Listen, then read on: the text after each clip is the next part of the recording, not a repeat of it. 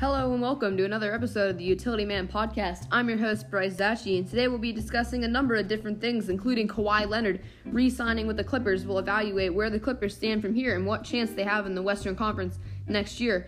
We discuss Nascar going to the famed Indianapolis Motor Speedway this weekend, and we look at some of the bubble drivers to see who will make the playoffs and who will not as we preview the race from the Brickyard.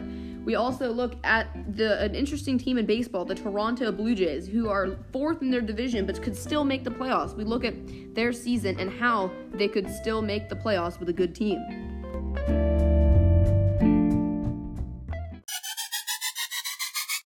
Hello, everybody. Welcome back to another episode of the Utility Man Podcast. This should be the Sunday episode. Hope you're enjoying your day. I'm going to start off with some good sports topics today. We got Kawhi Leonard going back to the LA Clippers. Not that I really didn't see this coming. I thought it was the obvious option for him to go back because he really made a big commitment to the Clippers and how their team was built after the 2019 season when he went to the Raptors, or when he left the Raptors to go to the Clippers. They really started to build the team around what he wanted. They got Paul George. They got a bunch of good role players, bench players around with some of the guys they already had, and they have had a good team the last few years. But it hasn't been enough. They lost to the Denver Nuggets in the bubble in 2020 in the semifinals. And then the Nuggets went on to lose to the eventual champion Lakers in the conference finals.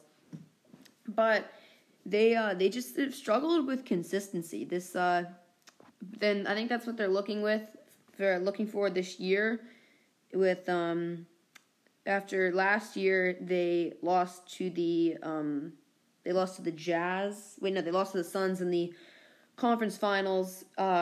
But Kawhi was hurt. He had an Achilles injury when this series was going on. So it's pretty much Paul George against the world in this series. It was going to be a very hard series to win for the Clippers, and they eventually fell. It was unfortunate, really, to see this big deal for Kawhi, and it didn't work out. This new deal now is 4 years for $176.3 million. Big money, and it shows that he's really committed to what the Clippers are doing to try to make him happy and bring a championship home to the other part of LA.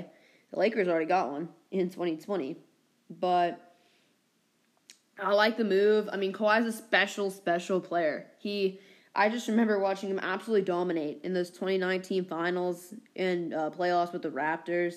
You remember that crazy buzzer beater shot he hit in Game 7, falling down out of the corner, three-pointer, bounced around on the rim a few times against the 76ers. It was a great moment, and eventually ended up with the Warriors losing to them and giving the city of Toronto their first NBA championship. Really just a great moment and great playoffs for them. I mean, most of that team is now gone with Kyle Lowry not being there anymore. It's just most of that team is not there. It's very, very sad to see some of those teams fall apart, because I remember watching them in the playoffs and I was rooting for them. It was a really fun team. With Kawhi at the helm, he seemed he could do anything he wanted to in those playoffs. He could hit any mid-range shot. He could pull up from anywhere, hit a three. His defense, exceptional, one of the best in the league. His steals are always at the top. He can defend anybody. Really just a really special player, and I like this deal, but the Clippers just haven't been able to close the deal. I mean, on paper they should be better, but they're just not. Sometimes Paul George doesn't show up and play the way they want him to. I don't know, it's really just inexplicable why they haven't been as good. I mean, injuries really derailed them last season with Kawhi going down in the playoffs, but I don't know. I don't know how this deal will make them stack up against the other good teams in the West. You got my championship favorite, the Phoenix Suns, the Jazz, the Lakers, the Mavericks, the Nuggets. I mean, there's going to be some good teams, and I don't really know how the Clippers are going to stack up against them. We'll just have to see come time for the season. But it's really I think it's going to be tough for them. I mean, here's the Mavericks coming off the Mavericks, so to speak. I think they're an up-and-coming team with the a very real possibility to make a good run in the playoffs this year. And they have a new contracted Luka Doncic. They have Porzingis. They have Hardaway. They have some real good pieces they can put together. And like the Nuggets, another team that's going to be up and coming with Jokic and Jamal Murray and Millsap. I mean, they've some really good teams in the West. I don't know if the Clippers are going to collapse again. It's not going to be very easy for them, even if they're not going to collapse. They might lose anyway. It's going to be very hard for them. So we'll just have to see come time for the season how this is going to go. Now, we will move on to NASCAR at Indianapolis. We're going to talk about the playoff picture. This is stressful stuff.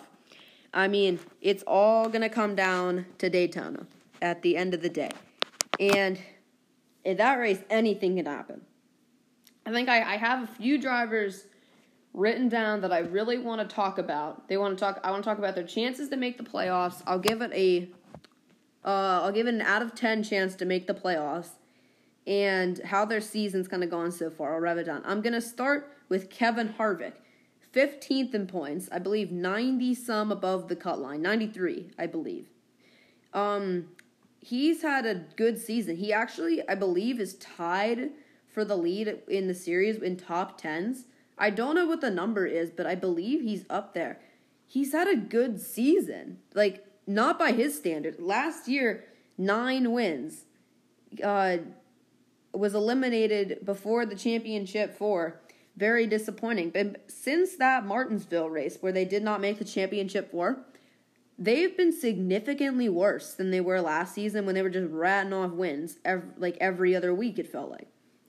I mean, he's gone to some of his best tracks, like a Phoenix, or two races at Atlanta, 2 at Darlington, and it's just been not relevant. Like he would run back in the back end of the top 10, but he just had not been relevant. I mean, if you look back at some of these races, I'd love to know the percentage of his top 10s that he finished 7th to 10th. Because I don't know how many he actually ran well and led laps in. He's just hasn't been good by his standards this year. To make the playoffs, something drastic would have to happen. He has an 80-some point lead on the 16th guy in points, Tyler Reddick. And I don't know, he could have another winner. I mean, if he has a bad race and he wrecks, at Indy Road Course, this podcast was recorded before the Indy Road Course race. So if you know what happened, this could seem silly, but if he wrecks and he ends up 30th to 40th range, he loses a lot of points to those guys who could hypothetically finish top 20. He would probably end up 60 points above. And if Harvick, who's typically not a good plate racer, if you go to Michigan next week, and he's another one of his best tracks. He has 3 wins in a row at Michigan, going back to 2019. And he's just not good again, or he finishes top 15, and there's some guys above him that get stage points. He could go down to 50 points. And then going to Daytona, get some stage points, because Harvick generally is not a very good plate racer. He usually ends up getting wrecked. I mean, if he gets caught up in a wreck early, goes to 37th, and guys get their points and some stage points, he's out. I mean, it sounds crazy, but, I mean, it's not as far-fetched as some may think. Now, out of 10, I'd give him a 9 out of 10, 90% chance he would make the playoffs. It would take something quite drastic for him to miss it. But there is a world where it happens, and I don't think it's that far off. Now, we go to Tyler Reddick, 16th in points, the last position for a playoff driver. He is 15 points over the cut line in Austin Dillon, who is 17th in points, his RCR teammate. Now, Reddick has been pretty good this year. He's had a few top 10s. A stage win at Road America really helped his cause. He's turned into quite the road course racer this year. His strength is really the worn-out surfaces. If you look at his best runs this year, they've come at places like Atlanta and Homestead and Darlington. The places where You can run a high lane which he's very, very good at, right up against the wall. And I don't know, Reddick doesn't have too much to show for him. He's probably very high in the top 15s column, very consistent week to week. He's had a great sophomore season, and he is a very deserving driver to make the playoffs. Now, for the road course race this weekend, you'd think that plays into his hands over a guy like Austin Dillon, who we can kind of trend into here as well. But Dillon would have the advantage at Daytona going into the last race. He finished third there at the Daytona 500 this year. He won the Daytona 500 in 2018. He's had some great finishes at these plate races, and I don't think it's very far-fetched to say he could win. He could be up there to win a race and get in. And you know who that would bump out? Tyler Reddick. And it could put Kevin Harvick on the cut line at 16th. So this is not. There's a lot of pressure going on around this cut line. So Reddick would probably have the advantage of this road course. Dillon would probably have the advantage at Daytona. So I guess in my book, this comes down to how well they run at Michigan or how close they run to each other. I would tend to tip the scale a little bit towards Dillon. Michigan is it's kind of a straightforward cookie cutter track, 2 miles in length, high speeds, like generally 1 or 2 grooves. Doesn't really benefit a guy like Reddick. So if I had to choose Michigan, I think it'd be Dillon. I still think Reddick makes it. Let me be clear on this. I still think Reddick will make it. It all depends on how Dillon runs at Daytona, which absolutely nobody can predict. So, if I'm going to go out of 10, I'd say Dillon probably 5 out of 10, Reddick 7 out of 10. I think if as long as Reddick doesn't have a bad race. I mean, again, this probably could come out, and you guys could be listening to it after the Indy race. So this could depend on how he runs this next few races. 15 points is not a lot. If you run up there and get stage points, 15 points can disappear faster than a car can go by. So that's going to be exciting. Now we'll talk about some guys that are farther back. There's no one really behind Dillon that has a chance to get in on points. So now we'll talk about 3 guys who I think there's a chance where they could win to get in. And these 3, I see 3. Maybe 4. I won't talk about the 4th one, but I see 3 likely candidates. Not likely, but where there's a world where it could happen. Those 3, and I'll throw in the 4th one, but I won't talk about. The 3 are Ross Chastain in the 42, Bubba Wallace in the 23, Matt DiBenedetto in the 21, and Ricky Stenhouse Jr. in the 47. Now, Stenhouse, I'll kind of go over him real quick. He's a very good plate racer. That's why I can't rule him out at Daytona. He won that fall Daytona race in 2017. Good plate racer. Now, I won't talk about him, but I really can't rule him out, so I'll throw him in there. But I'll start with Chastain. He's a great road course racer.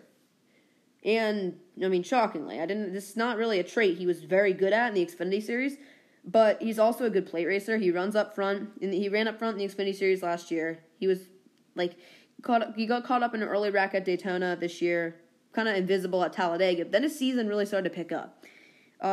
Few top 10s, second at Nashville, I believe top 5 at Coda, top 10 at Road America, another top 10 at Watkins Glen. He's been very good. Another, again, Indy road course. If he goes out and wins it, that pushes Reddick out, puts Harvick on the cut line. If there's a world where it could happen. I'm not saying it's likely, but there is a world. Chastain's been good on road courses this year. I won't put out of 10 odds for these guys to make it, but I will describe the races where they could win to get in. Bubba Wallace, the 23 car for Michael Jordan and Denny Hamlin. Lots of pressure going in on the season. They've been I mean, they've run much better than they finished. They've had pretty much the struggles that a first-year team in NASCAR usually has. I mean, lots of mechanical failures. I mean, pit road problems. The team not being used to each other, or the crew chief. I mean, the driver's not used to the crew chief. It's their first year as a team, first year together. So they're experiencing growing pains, and that's why they're about, I think they're 20th in points, 19th in points, something like that. Bubba Wallace, though, great plate racer. And especially Daytona. He has run up front. He's led laps at Daytona. He finished second in the Daytona 500 in 2018. Finished fifth in this race last year. He's very, very good at those types of races, like a Ricky Stenhouse. There is a world where he could win to get in. I like him more than Stenhouse because he's less aggressive and he plays the strategy perfect. If you look at the first big one at a bunch of these like Daytona and Talladega races and you see the cars involved, you rarely ever see Bubba Wallace. So the next time you're watching a plate race, if you are a NASCAR watcher, or even if you're not, I really would suggest it. These races are amazing. But if after that first big wreck that could take out 15 cars, look at the people who are involved, and you rarely will ever see Bubba Wallace.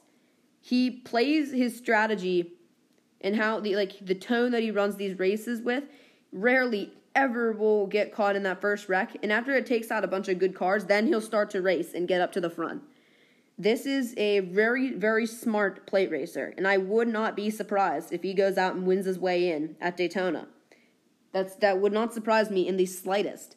In fact, he's probably a smart bet to win this race. Now, our final driver we'll talk about is Matt DiBenedetto. This is a complicated one. He's not coming back to the Wood Brothers next year. He does not know where he's going next year. At least he hasn't announced it. Like Kurt Busch. Kurt Busch, by the way, 23XI Racing. I'm going to say it right now. An employee of 23XI Racing pretty much said Kurt Busch is going there. So when it gets announced that Kurt Busch is going to 23XI, you heard it here. Now, back to Matt D. He has been okay in the Wood Brothers car. He just, the knock on DiBenedetto, he can't close out races. He finished second a lot. He runs good. I mean, this is essentially a fourth Penske car, and the Penske cars are all good at plate races. There's a world where he wins Michigan, but I don't see it. He's not a very good road course racer, but Daytona's going to be his spot. I think he was top 10 there last year. He second at Talladega last fall until they had that penalty.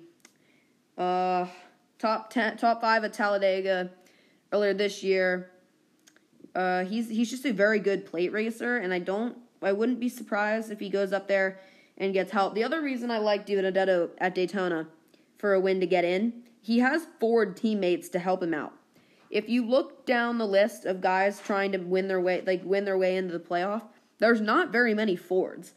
Most of the Fords are already in. So they could help a guy like DiBenedetto try to win the race and try to get up front, try to stay up there. He can hold his own up there. So if he gets up there, I would not be surprised if he can hang up there and win it. But again, long shot. Some of these guys, I mean, it's not a likely world where they win, but it's possible.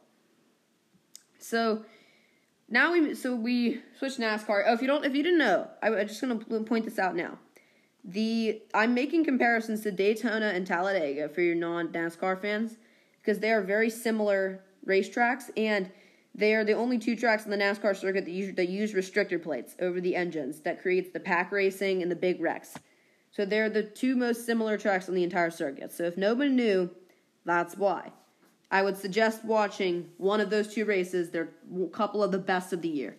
I have big expectations for this Daytona race coming up in 2 weeks, and it's one of my favorite races of the year. I'd suggest it to anyone who's not a normal NASCAR watcher. Now we move on to the baseball topic. The Toronto Blue Jays. I found this very, very funny when I was looking at these baseball standings the other day. The Blue Jays are 62-53, and they're fourth in their division. Yes, you heard that correctly. They're 9 games over 500. They're fourth in their division. Now, let's think about this. The Yankees, the Red Sox, and the Rays are all ahead of the Blue Jays, respectively, in the AL East. Now, if you put the Blue Jays in pretty much any other division, they'd be second in the AL Central, behind the White Sox. I think they'd be third in the AL West. They'd be fourth in the NL, they'd be either fourth or third in the NL West. they'd be winning the NL Central. Wait, no, they'd be second. Because the Brewers are much better than them. They would be winning the NL East. We talked about the NL East last week on this podcast with Brett Kelly. The Phillies are winning this division, I think. Yeah, it's the Phillies. But the Blue Jays would be better than them. The Blue Jays would be winning this division. It's crazy to think that they still have a shot at the playoffs if they're fourth place in their own division. But I'm pretty sure they're the first or second team out of the wild card. I think it's the Red Sox and the A's that are in, and the Yankees are the first team out, and then the Blue Jays. It's wild. I don't think if you go to the end of the year and they're still in fourth place, Brett Kelly, you'd have to look this up for me, but they could be the best fourth place team of all time. And I don't know if that's really an honor that you want to have, considering that you finished fourth place in your division, but they're a really good team. I mean, just look at some of their position players.